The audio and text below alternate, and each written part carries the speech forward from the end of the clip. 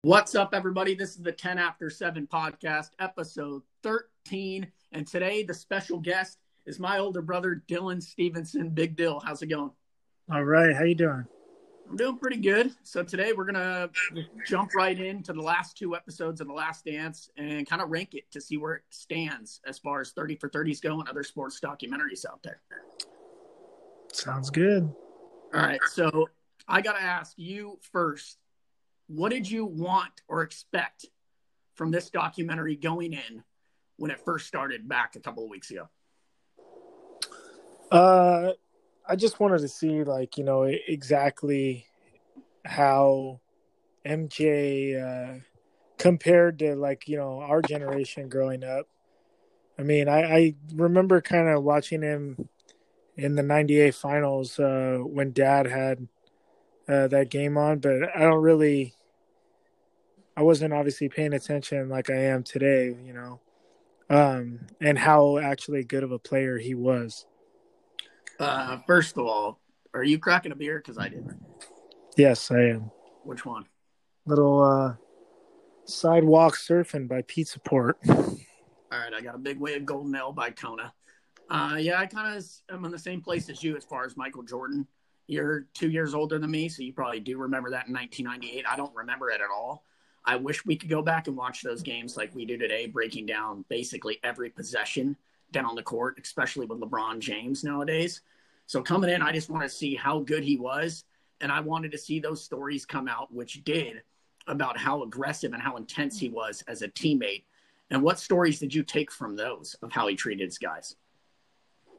I kind of understand it as, when you're that good and that great, you're just different. The one thing he had on his mind was winning. There was nothing else. It was just winning. He didn't care if people didn't like him.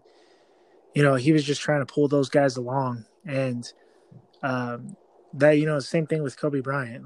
People didn't like him as a teammate, but I mean, he's a legend the guy was a gamer. He took everything from the book from, MJ. And some of the shit he would say to his teammates was fucking classic on there. So, calling Scott Burrell a hoe constantly. And him, you better make this or I'm going to whoop your ass. Yeah, I love that he called Scott Burrell a hoe. Just calling any dude a hoe is a great freaking comeback to anything. I'm going to start using it. Probably should use it to a minimum. The other question I have, in these last two episodes, they talk about his security guards. I thought that was one of the best moments because we actually got to see Michael Jordan, the person, because all of this was about the 1998 season, how he treated teammates, how he treated opponents, and to see those two guys by his side the entire way, and Gus, the one being kind of a father figure, when his father passed away, just incredible in that last episode when he's going through cancer. Michael Jordan made sure that's who got the game ball when they were playing Indiana in that Game 7. Yeah, it was that was pretty touching because, he doesn't get along with too many people. And for him to look at that dude like it was, his father figure and to see the way they dealt with each other. And how he said, when he was out sick and how he came back and he's like, yeah, the reason we were losing, man, was because of you, or you were gone. So to see, how just some ordinary dudes that, were security guards for the greatest player at the time in the world, and how close he was to them was pretty awesome to see. Well, and that was another cool thing because obviously they followed the team around during that 98 season, and that's how we got all this footage. And the one footage that stood out to me is how many times did they show him in that back room before games just sitting there shooting the shit with those guys. That was the only time you could really think, damn, this is the one time during the day where Michael Jordan could kind of just be himself and relax. And those were, 10, 15 minutes before a game started? Yeah, how he was playing, quarters with the Jerry Curl motherfucker, dude. Yeah. And how MJ basically got his ass kicked in that game by that guy. But it just showed that, like, being that famous was hard to be normal.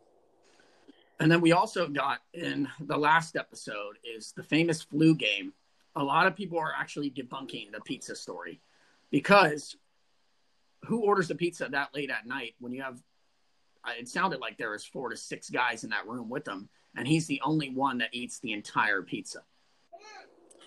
I think it's just crazy how everyone calls it the flu game, but it was basically food poisoning. But do you believe it was the food poisoning game? I mean, yeah, I can't really believe anything else. There's rumors that he might have went to Vegas the night before. I don't believe it, but people could say what they want. Like, it's just facts. Well, yeah, and so this entire documentary, I love the ending. The ending was awesome, and I think Phil Jackson comes out. If it's not Michael Jordan who we're talking about in this documentary, it's for sure Phil Jackson. You have that final series, the way it ends with Michael Jackson, or I almost said Michael Jackson, Michael Jordan saying all those guys wrote what that team meant to him, and then Phil Jackson shuts off the lights, and they make a bonfire out of all the paper, and apparently Jordan wrote a poem. I think Phil Jackson, hands down, I don't think any question that he's the greatest coach of all time. Yeah, hands down. How many rings does he have? He has 11? Yeah. Yeah, for him to have a... Cash? Yeah, that was Cash. All right, dude. Hang in there. Yeah. He has 11 championships, and 2 of them 5-5 were, 2 of the greatest players to ever play the game. And to see how he dealt with those guys, it's pretty touching to see that, because if there was any other coach on there, like, I don't know if those coaches can handle or put up with MJ and Dennis Rodman and, Kobe's attitude back in the day. Like, I don't think there's any other coach that can deal with that. Well, for instance, they have that story, which is absolutely incredible, that Dennis Rodman misses practice before Game 4 of the NBA Finals to go do WWF. And Phil Jackson really kind of jokes about it. You could tell deep down he's so furious that Dennis Rodman for doing that. But at the end of the day, he kind of let Dennis be Dennis because he knew he was going to get 100% on the floor. Well, that's what, like, that just shows he had a lot of trust in his players. Like, yeah, Dennis was wild and out of control, but he knew game time, Dennis Rodman was going to show up and perform. And so this documentary, right after it ended, you had people like me and you were like, damn, this was incredible. One of the best documentaries I've seen. And of course, Twitter started ranking it immediately. They said, oh, is this the best ever? And a lot of people shot it down saying, how can it be the best ever if Michael Jordan gets final say? So it's kind of graded on a curve. Yeah. I'm with them on that. To be honest, it was a great documentary. It was put together well. I don't think it's the greatest, though. I really don't. Well, no, OJ Made in America is the best ESPN's ever done. I don't think so either on that. What? Yep. What ranks up there for you? I'd have to say, like, it brought joy and almost tears to me when I watched it. Was the one with North Carolina State. Survive in Advance, Jimmy Valvano. Survive in Advance with Jimmy Valvano. You know how they performed with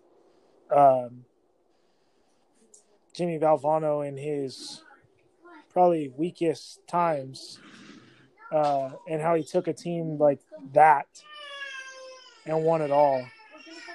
Yeah, that's a very good one. I forgot about that one. Obviously, I'm biased. I like Unguarded. It's one of my favorite. That's not actually even a 30 for 30. Did you know that? That's a ESPN short film. Yeah, I just realized that when I was looking at 30 for 30s a couple of days ago. It's still in the same genre. It's definitely a great one. But I think another good one was Rand University, about Randy Moss and where he grew up, and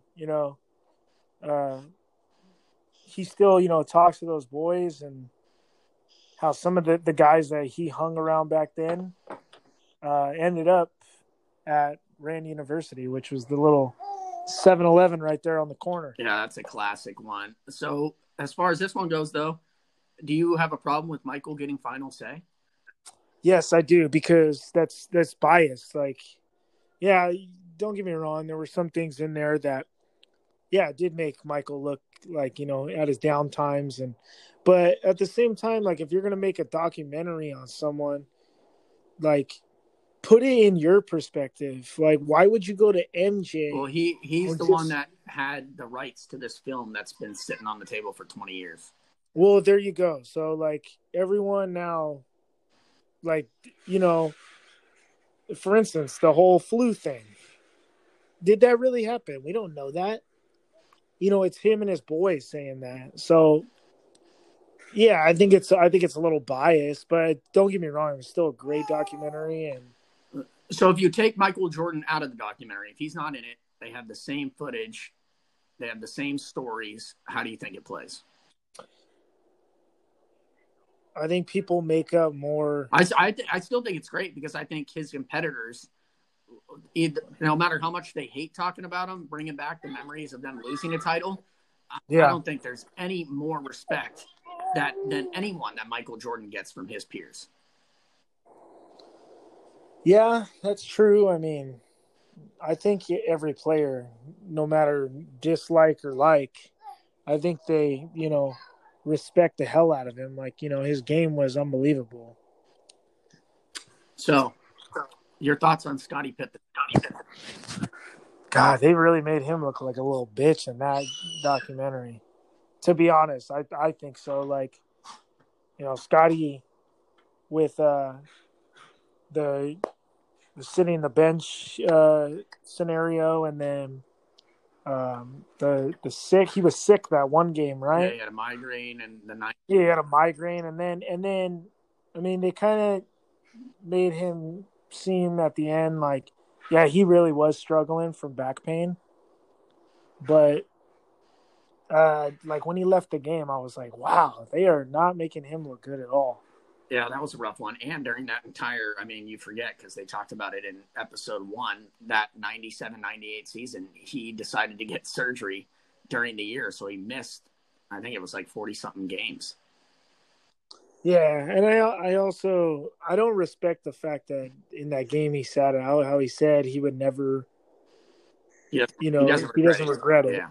And I think that's kind of ridiculous. Like, you literally sat out the last play because you weren't going to get the ball. And then, your team just won and you act like that. Like, come on. You're a professional athlete and you're a great one at that. And then you act like that? Come on, dude. Seriously, that even goes back to Phil Jackson again. You said it, like, how no coach could really handle those personalities. And Phil Jackson is the best at it, because that situation in the middle of a playoff series, I think there's probably a fight in any other locker room, but those guys were bonded so strong. They were probably even bonded more because that was the year Michael Jordan took off to play baseball. But man, Phil keeping that shit together, I think. Well, even Phil, like, are you going in? No, I'm not. And Phil's like, fuck this bullshit. Yeah, let's go. I agree with everything. I still think it would have been a great documentary if they didn't get Michael. It was cool to see Michael, because we know Michael doesn't do any interviews or anything. And our generation and a bunch of other generations now have these 10 episodes forever that we could show our kids. You could show Cash and Kai when they grow up. Like, he's the ultimate competitor. You definitely take something from it. Like, you definitely have to be wired differently if you want to get to the heights that Michael Jordan got to. Definitely. And that's why, I respect him, because I know teammates are, you being a teammate is very important, but at the same time, like, those guys would have not celebrated any championships as if it wasn't for Michael pushing them the way he did in practices. Yeah, and they all feel that way too. So we turned on SportsCenter right after you said turn it off right away, because it was already began Michael Jordan versus LeBron, and I thought it was freaking crazy. Of course, right when this documentary ends, you're gonna have a poll of who's the better player The problem I had, though, they said better passer, and 74% of the people said Michael Jordan. Like, LeBron stopped playing basketball, and we forget about that. I don't care. Recency bias. Forget it. That's the most that's what I'm absurd saying. thing ever. Like, again, like they did that right after people just watched, 10 hours of Michael Jordan with no LeBron in it. So you're saying I fell into the trap and got mad? No. I'm saying other people fell into the trap and got mad for voting 74% Michael Jordan was a better passer. Yeah, and for a while they just watched 10 hours. And when's the last time we seen LeBron play? Months. Yeah. So I just think it's kind of ridiculous. Like, you come out with that right after, and then first of all, like, come on, we're back on the fucking Michael Jordan LeBron comparison. I'm so over that. Like, it's kind of ridiculous. Like, you do that to both guys. Like, and of course, LeBron went on Instagram, had his show that he had, and he says that he would have loved to be teammates with Michael Jordan, and then that gets twisted. Like, oh, of course, LeBron wants to play with Michael Jordan. First of all, you can't compare either of them. They play in two different generations of how the game was played, and the game isn't played that way anymore. I mean, LeBron gets tapped on the freaking wrist, and it's a foul. And you had to punch MJ in the face with an elbow or, a fist for it to even be a foul back then. Yeah, I just don't think that debate's ever going to go away. And as far as documentaries go, how many players do you think are going to allow access for an entire season now that they've seen what this has done for Michael Jordan? I mean, it all depends on, who the player is. I mean, they say like Kobe Bryant followed or was followed the whole last season of his career. It kind of sucks, like, to hear that, by the way, because his last season, like, yeah, I get it, it's your farewell, but that wasn't your best season, bro. Yeah, but it'll be cool, that 60-point game, if they show, like, the day-to-day, him leading up to getting there, because his body was torn up, and that would be cool to see, like, how he got up in the morning and how he was, like, going to bed that night, because that dude's body was completely broken.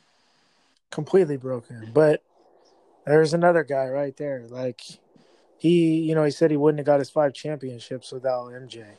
And people don't really see that of how big of a gamer he was and how much alike he was of MJ. So after seeing this, is Jordan the GOAT, or are you still a Kobe guy? I mean, I'm always going to be a Kobe guy, dude. I grew up watching Kobe. He was, I guess you can say, like, since I don't really remember Michael Jordan that much, he was my Michael Jordan. And, yeah, I mean, I'm not going to take away credit after seeing that of MJ. Like, he was fucking unreal. But my guy, dude, R.I.P. Kobe Bryant. Honestly, though, if they did make, like, a 10-hour thing on Kobe, similarly, like, he went through in the middle of his career after winning those first 3 championships. We know what happened in Denver. Like, he would have to talk about that. So I think the timelines would kind of line up as far as, like, a 10-hour documentary. He would talk about that maybe. Yeah, I kind of hope they don't do a 10-hour documentary. Like, 2 to 3 hours at max. Like, I was kind of, I didn't like, yeah, I get it. Like, it was something to look forward to on Sundays, but it's like, yeah, you think quarantine helped this documentary? I still think people would have watched every Sunday. I just think, like, 10 hours, like, that's kind of, like, some of the stuff they put in there was kind of like, dude, why do we need to know about this? Like what? Like, don't say Steve Kerr. We needed that. No, I wasn't going to say that. And thanks for putting words in my mouth. No, I'm saying on a fucking podcast. I wasn't going to say that. I was going to say, like, the what's his name? God, now I'm stuck. Who? The whole, like, BJ Armstrong thing. To be honest, there was nonsense. Like I didn't. I know, that probably is another Jordan story that he wanted to tell because he got back at someone. I mean, don't get me wrong. He had some great stories in there, like when he punched Steve Kerr in the face, and like basically Steve Kerr became trusted after that because he didn't back down. Yeah, Michael Jordan felt so small for punching the littlest guy on the court. Yeah, and I love Dennis Rodman. That guy's fucking unbelievable. Yeah, I think people still want to know more about that guy, and he got his own 30 for 30, and I didn't. He did, and actually, it was a great 30 for 30. It was sad. It was definitely great. Like you definitely watched that, and I think people who don't know about Rodman watch this 10-hour special. They're probably thinking, man, this guy's a head case. But if you know how Dennis Rodman grew up, they touched on it a little bit, but there's more to it. Yeah, I mean, that's for him to even get to where he was with what he grew up with was pretty shocking. And I just loved it. Dude, the guy ditched practice to go party with Hulk Hogan and hit a dude in the fucking back with a chair on national television. Yeah, and in the same season where he decided he needed a trip to Vegas when Scottie Pippen got back. And your whole team doesn't even know where you are. That's awesome. Yeah, that's crazy. The Steve Kerr story was needed. That was great. I was reminded of it. A lot of people didn't know that. Just heartbreaking. You could see it in his eyes still. And what was the other story that I took? Damn it. I just had it, dude. You lost me. The director. So the director hasn't talked to Jordan since he interviewed him. I think he interviewed him 2 times during this entire thing. Has no relationship with Michael Jordan. And he said if he could touch on one more thing that he didn't really get to, he says you can make an entire documentary from Michael Jordan's freshman year of high school to his junior year of college. Like there was a lot of stuff there that Jordan gave out. Like they talked to his Babe Ruth coach, talked to a couple different colleges that were recruiting him, how he got kicked out of school a couple times his freshman year, and no Jordan brother had ever missed a class, anything. And he got kicked out of school for fighting, and the fights were warranted, definitely. But that's something interesting that the director said. Yeah, I didn't like how the director said how if anyone was portrayed bad in this, it was Isaiah Thomas. He really wasn't portrayed that bad. If I got to say anyone was portrayed bad, it was Scottie Pippen. Yeah, I didn't get that either. And I think Isaiah was it came off weird because Isaiah was kind of went on like an apology tour after his spot came up in episode, whatever it was, 3, I think. He kind of went around the rounds on ESPN and whatever show it was, kind of apologizing. And there's no reason to apologize what you did 20 years ago. That's how you became who you were. And that's, by all accounts, the second best point guard to ever play the game.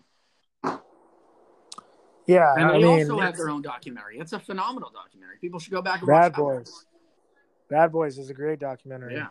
I want to find that shirt, by the way, somewhere. What shirt? Bad Boys? Yeah, with their faces on it. I didn't know. It's a great shirt. I think we got a shout out if we're talking about documentaries. Me and you have watched Momentum Generation, the surfing one on HBO. That's amazing documentary on their highs and lows of what those dudes grew up with. Yeah, if you're gonna watch any documentary, that one for sure. 90s surfing, Kelly Slater and those guys coming up. We watched it about 3 times already. You're the beer guy. Love craft beer. Crafty Dutchy 10 on Instagram. You should follow it.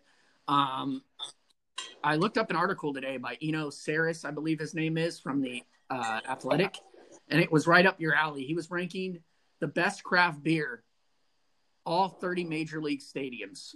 I'm gonna have you. Steve, I'm gonna have you try to. Well, first, what's your thoughts? What's your thoughts on Dodgers? Oh, it's horrible. I'm not a fan of Golden Road at all, and I know Golden Road made a blonde it's called like Golden Spikes, and it's for the Dodgers, but I don't really consider that craft beer. I think like the ones you don't hear about that aren't in stadiums are better. So for this guy to go and rank like stadium beers, it's kind of ridiculous No, but because he ranked it. He's I think he's an Angels beat writer, so I think he's been to all these stadiums, and he's a huge brewery guy. So he knows the local breweries, and he wanted to see how many of these stadiums actually have the local ones inside the stadiums. And he broke it down. So he gave 1 through 10, 10 being best, ranking the top beer, the average beer he gave a score, and then accessibility, like what levels these beers are on. Is it easy to get at the stadium? Dodger Stadium, you can only get the great beers, I'm sorry, at club level. That's the first level, which sucks. no, actually, They have Campy's not Corner, anymore. which has a Not lot of any, good. not anymore. That's changed. No, well, they by have the way. they have the craft beers at the top, but Campy's Corner legitimately has like a wall, and you could get some low key beers down there that are very good. Well, they also have on the loge level and the bottom level at the end of the stadium, they have where you can get a bunch of craft beers. But the only thing I don't like is I get it, it's LA, but they charge, fucking $25 for a He can, said that. a normal can. That's why Dodgers were ranked 27 on his list out of 30 teams. But I also get it. Like these breweries are trying to make money, and it's obviously it's in LA. Well, you know what's crazy? So you would have liked them, like he said. Dodgers are 27. The club level has the best beers, and he mentioned, like, I don't know if you've been to these. He mentioned Highland Park Brewing. He mentioned great brewery. Yeah, he mentioned El Segundo, and then he mentioned Beechwood, and he said these are like the best LA breweries, but they're not in the stadium. Like those are the ones that should be there, and that's what he was looking for and didn't get. I disagree on 2 of those. What? El Segundo should be in there. Oh, I love them. No, definitely El Segundo should be in there. They're a baseball brewery. They for sure should be in there. We went to Beechwood before. Beechwood's right down the street from my house. Their beer is average to me. I mean, I shouldn't say average. They got good beer, but it's not. I think El Segundo has great beer, and that new pizza spot they even opened up was freaking amazing. Yeah, we watched the. It reminded me of just like an old school pizza parlor with really good beer. Highland Park's got good beers, but I think there's better ones down there. We went to. By the way, Kashi is wearing a full-on Dodger outfit right now. It's with pants, belt, socks, and everything. Hey, you got to get a picture of that. Yeah. I think we went to it before. I think Indy's a great brewery. Yeah, you mentioned like 4 or 5. None ring a bell. Highland Park was the one. If people don't know about their logo, it's a freaking awesome logo. It's a hops, and like the top points of the hops is the city of LA. Yes, Boomtown, another good brewery. So I think that's kind of biased on maybe those are the only breweries he's been to. So I don't know. But that just tells you it sucks because there's a lot of great breweries in LA, and how Dodger Stadium can't get them in there is tough. Yeah, I don't know how that works, but obviously some of those aren't pushing their beer hard enough, I guess, like those breweries. But so he mentioned Angel Stadium came in number 21 on the list. I didn't know this, but Noble Ale, he gave them a shout out, and they actually have their beer Nose Candy in the stadium. Yes, they do. Noble Ale Works is a great brewery. Very small, but good vibe though. Great vibe. Too bad it's the Angels. But they do have Anaheim is just known for having great breweries in and they surround the city. Stadium. That's a plus. Right across the street. Yeah, I mean, right across the street, you got Karl Strauss, you got Golden Road, you got Backstreet Brewery, you got Noble Ale Works, you got the new one, Brewheim, which is very good. All American Ale Works. Yeah, Dodger Stadium, not a plus, is, I mean, they're like 10, 15 minutes from the stadium, but you got to trek, and they're not in great areas. But you know what? I wouldn't trade it for anything because that stadium is a hell of a lot better than Angel Stadium. 1,000%. So I'm going to make you guess the top 5 craft beer stadiums in this guy's opinion. All right. Let's go. So you want me to go? Yeah. All right. I think one is going to be Petco Park, San Diego Padres. Petco's number 2. Oh, really? Yeah. Okay. And you've been to number 1. I'll give you that hint. You've actually been to the top 3. Okay, so I'll say Petco. I'll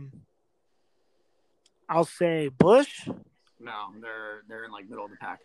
And they said it kind of sucks because they're licensed with Bush, so not a lot of craft. And I don't think craft beer is that big out in Missouri. Huh. Actually, I take that back because top 5. I'll say. Oh, I know another good one. Safeco. Safeco's number 1.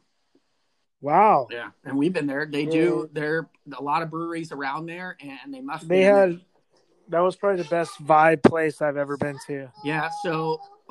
You got a sucker? Awesome. All right. What's number 3? You've been there. And number 3 is probably going to be. Let me guess. The worst team in all of MLB baseball. The AT&T Park. Yep, Giants. They don't even deserve to say their name. How was Brew there when you went for your honeymoon? Actually, we went to, I don't know if you've heard of it, 21st Amendment. Yeah, I've had that beer with the fit. It was a pretty cool vibe. You know, I'm not. San Francisco is actually a shithole place, but I will say their food and beer and stuff like that is top notch, man. They got great breweries up there, great food. I mean, we spend a lot of money on food up there, but the city, not a big fan of at all. There's no way you're going to guess number 4 and 5. Like, it actually shocked me that they're on here. Number 4. I'll give you the division. They're both in the AL Central. Really? Yeah.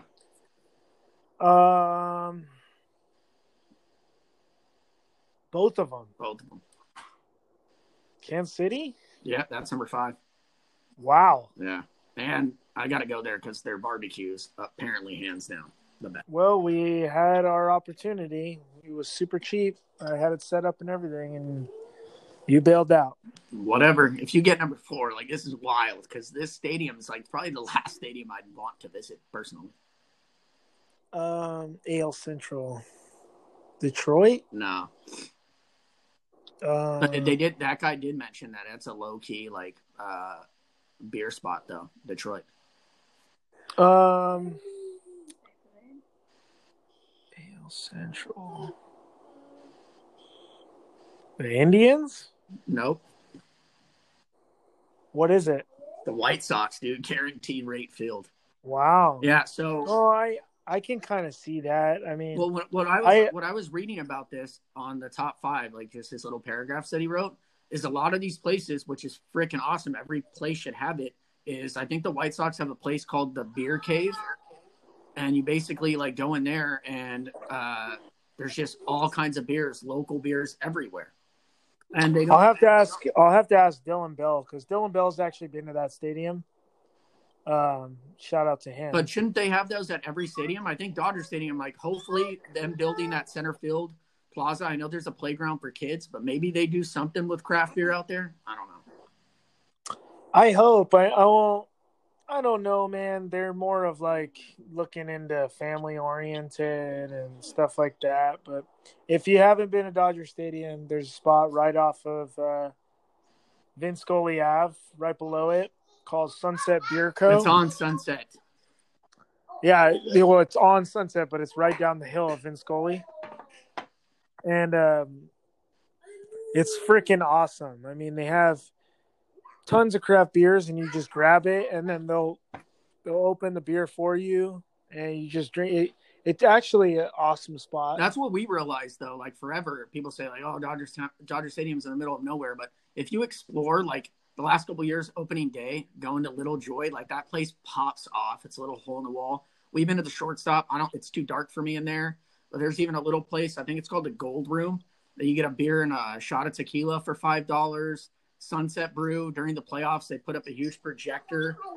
It's like a little We've been hipster spot. It's awesome. Yeah, we've been to Boomtown, Arts District. What's the one that we went to? You said it was on some TV show or something. Yeah, it's Iron Triangle. That one's cool.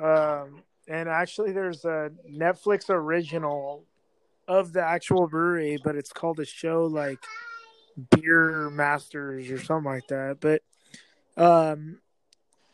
the stuff around there, like the shortstop was actually really cool with having all the Dodgers photos. Yeah. Posted up in there. I just like those places have been around forever, and I get it. It's like in a shithole area, but like you said, if you just go out and explore right around that area, there's tons of awesome spots. Shithole area, but it's the same. Like it's just you and a bunch of Dodger fans, like just shooting the shit. It's freaking awesome. Yeah, that's true. I mean, it's the same vibe as inside the stadium. The only thing that sucks is walking up that fucking hill to the stadium. Yeah, it's brutal, especially on a hot day, but you'll get over it fast. Yeah. One last question. I know you probably have the better games in your lifetime or in both of our lifetimes, but you just attended it. But I saw a question on Instagram, AM 570 Sports Radio app. The greatest game you've ever attended? Dodgers. God, I have so many. Yeah, but I'd say, God damn. One of the greatest games I probably have ever been to was opening day in 2009. The Dodgers came out from the stands, and I was sitting like 4 seats back from the visitors' dugout.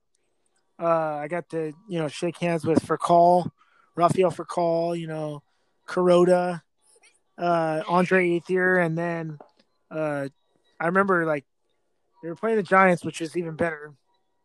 And we got all you can eat of the steak and all that stuff. And Chad Billingsley pitched like one hell of a game. And then I remember Andre Ethier hit a bomb. We had several Dodgers hit bombs. And one of my favorite Dodgers ever, Joe Torre kind of treated like shit, was Orlando Hudson hitting for the cycle on opening day. Yeah, we got to find that poster, dude. We used to have the poster in the garage. All he needed was a triple, and it's him. Yeah, it was the sickest moment. I wasn't even thinking about it. Thought I would never see a cycle hit. But his last at bat is he needed a triple, and which is probably, I'd say, one of the hardest things you have to hit. Yeah. To get the cycle. And not to mention at Dodger Stadium, that's not Coors Field. Like you're not getting down the lines is short, man. Yeah. And I just remember I was like, oh, he's got to go for it. He's got to go for it. And he goes for it and makes it. And so you knew before when he comes up to bat that he needed a triple. Like everyone in the stadium knew. Everyone knew. All right, that's awesome. Because he was hitting the hell out of the ball, and when we saw, I want to say they might have said something, or you look at the board and it says, what he has, and it says, one more hit away from a cycle, and all he needs is a triple. Yeah. I'm pretty sure every fan in that stadium was rooting for him to hit a triple, and he hits a shot, man, and he's going for it. And that was probably one of the, and then I got several, but another top moment. Well, let's not leave out that not only did he hit a triple, but he has to run home to third with the fattest dip in his mouth because that's what he was known for. Correct. And on opening day, what better way could you beat the Giants? So would you have rather been at, well, obviously you would have that one, but opening day when Kershaw hit a homer in the game against the Giants, I wish I was there. Actually, I have another moment.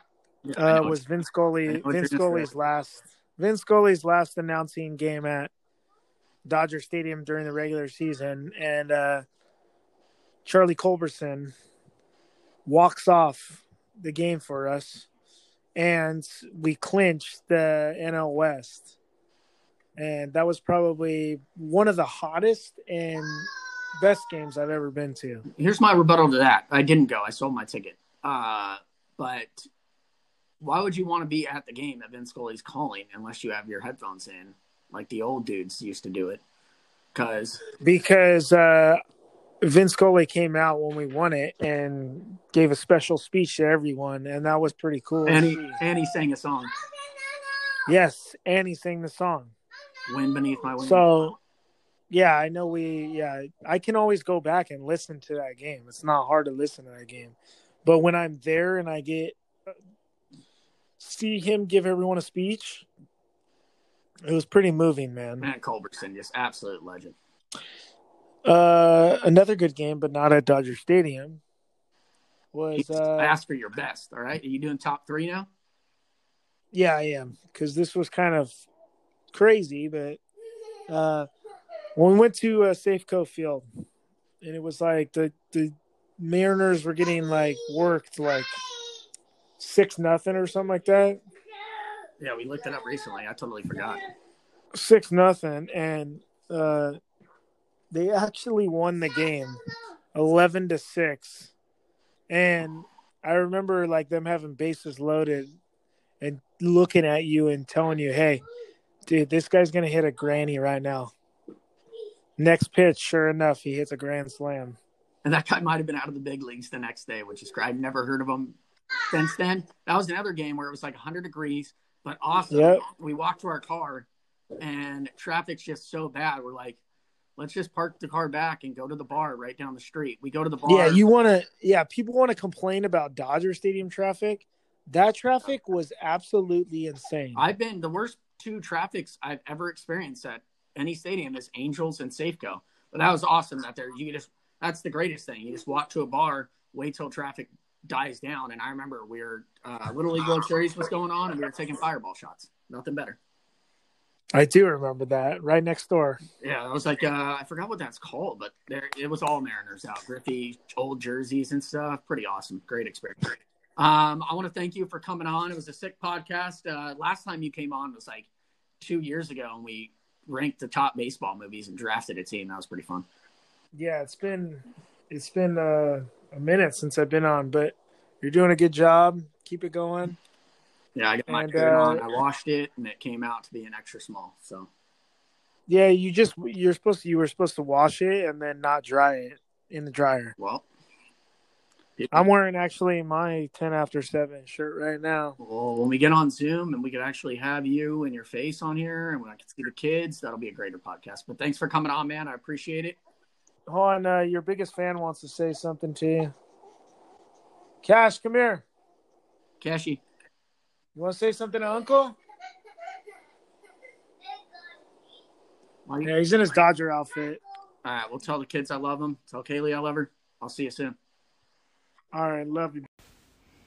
And there you have it. I want to thank everyone once again for tuning into the 10 After 7 podcast. You can follow me on Twitter at 10 After 7 or on Instagram at 10_after_7. I'm out. Woo! Go Dodgers.